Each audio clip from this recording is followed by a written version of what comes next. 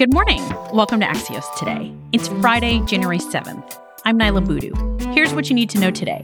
Jonathan Swan on the state of the GOP 1 year after the January 6th attacks. Plus, we'll be covering healthcare worker burnout, and we're asking for your stories. But first, today's one big thing. A fire scientist on her hometown burning. After a natural disaster, I think it's easy to lose sight of what still goes on after national news and headlines go quiet.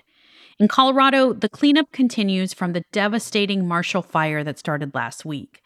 As of now, the blaze that destroyed hundreds of homes is fully contained, but many residents are still a long way away from recovery after the most destructive fire in the state's history.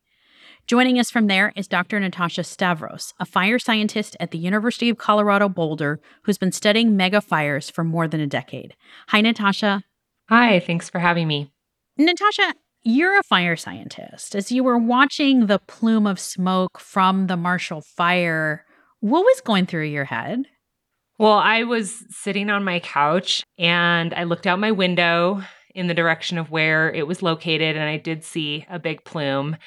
And my immediate thought was like, this is really bad because we had wind with gusts up to 105 to 120 miles per hour. And so this is actually the first time that in my over 10 years experience have ever felt comfortable saying that this is a climate fire.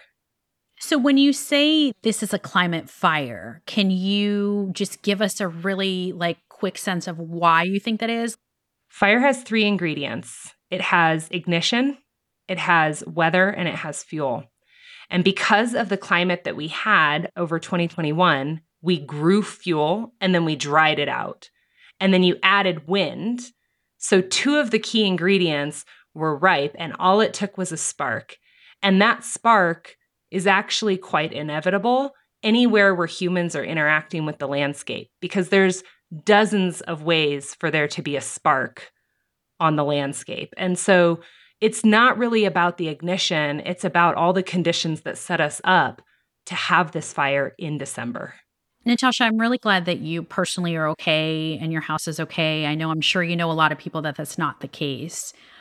What is it like to be someone who's a fire ecologist and understand all of this and study this, but then also experience it personally where you live? It's really hard. There's been a lot of chatter about the movie Don't Look Up. And that sentiment in Don't Look Up, where you're just screaming at the world, like, we have a problem, we need to change the way that we are using fire on the landscape. Saying that message over and over and over again and not being heard is it's emotionally draining. But on top of it, on a much more personal level, my family actually evacuated in one of the first mega fires of the 21st century, 20 years ago.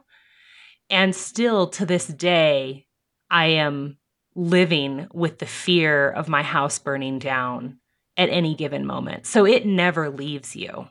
It's like any trauma. You live with it day in and day out. And that's one of the things that the members of this community are going to have to live with for a very long time, especially considering the fact that Superior is actually considered a low to moderate fire risk area.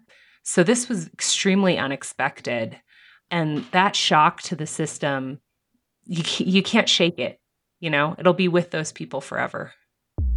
Natasha Stavros is a fire ecologist at the University of Colorado Boulder. Thank you for taking the time to speak with us. Stay safe. Thank you. Have a good one. There's a growing shortage of healthcare workers in the U.S. right now. The CDC a couple weeks ago updated its COVID isolation guidelines so workers can get back to understaffed hospitals faster.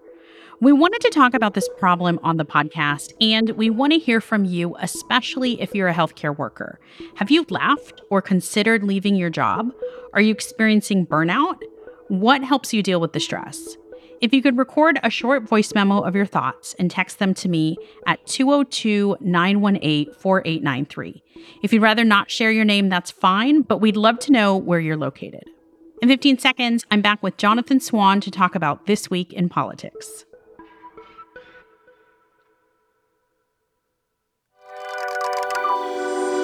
Welcome back to Axios Today. I'm Nyla Boodoo.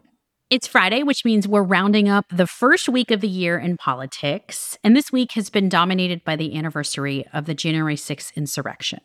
Yesterday, President Biden blamed former President Trump for the attack.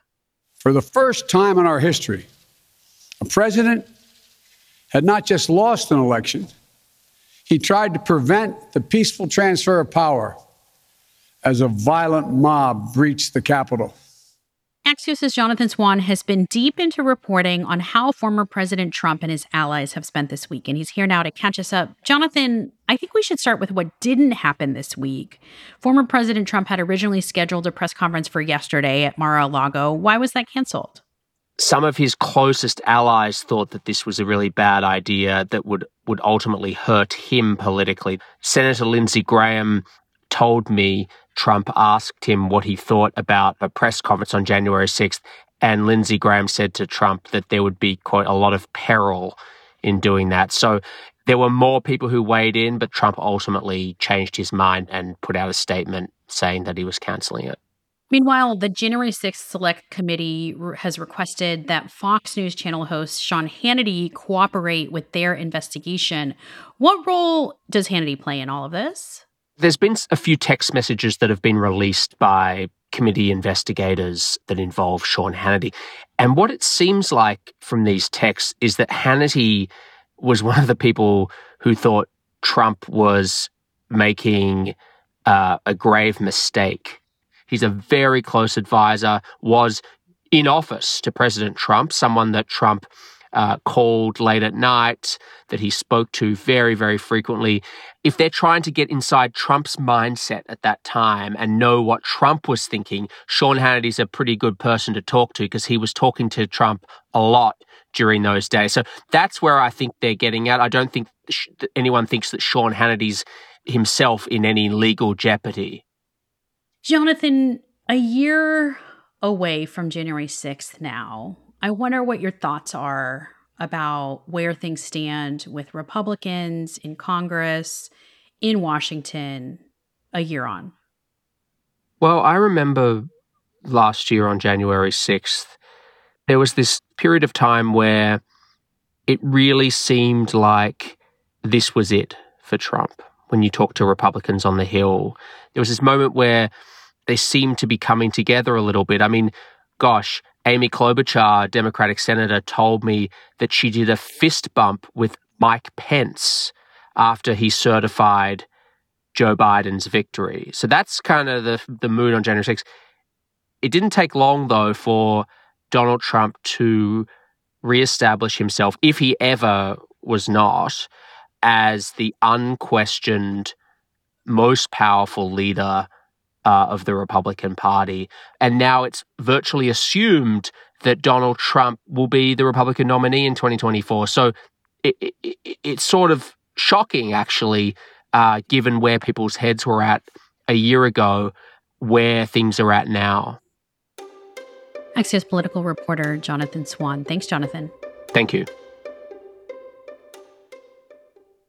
Before we end this week, a note of thanks to all of you who responded when we asked what kind of emergency prep you have in your car, in case you ever get stuck, like drivers did on a snowy I-95 in Virginia this week. Michael in Iowa had this tip for people living in cold climates. In your car, keep a Ziploc bag of sand, a few 10-hour candles, and a lighter in a large tin can with a lid. He says if you get stranded, pour the sand in the bottom, stick in the candle, and light it. The small flame will heat both the can and the sand. It won't feel like the tropics, he said, but it will warm your car interior enough to keep you from freezing to death. Thanks, Michael. All right, that's all for this week. Axios Today is brought to you by Axios and Pushkin Industries. We're produced by Alexandra Botti, Nuria Marquez Martinez, Sabina Singhani, and Lydia McMullen-Laird. Our sound engineer is Alex Sugiura. Julia Redpath is our executive producer, and Sarah Kailani-Gu is our editor-in-chief. Special thanks to Axios co-founder Mike Allen. I'm Nyla Boodoo. Thanks for listening, and have the best weekend.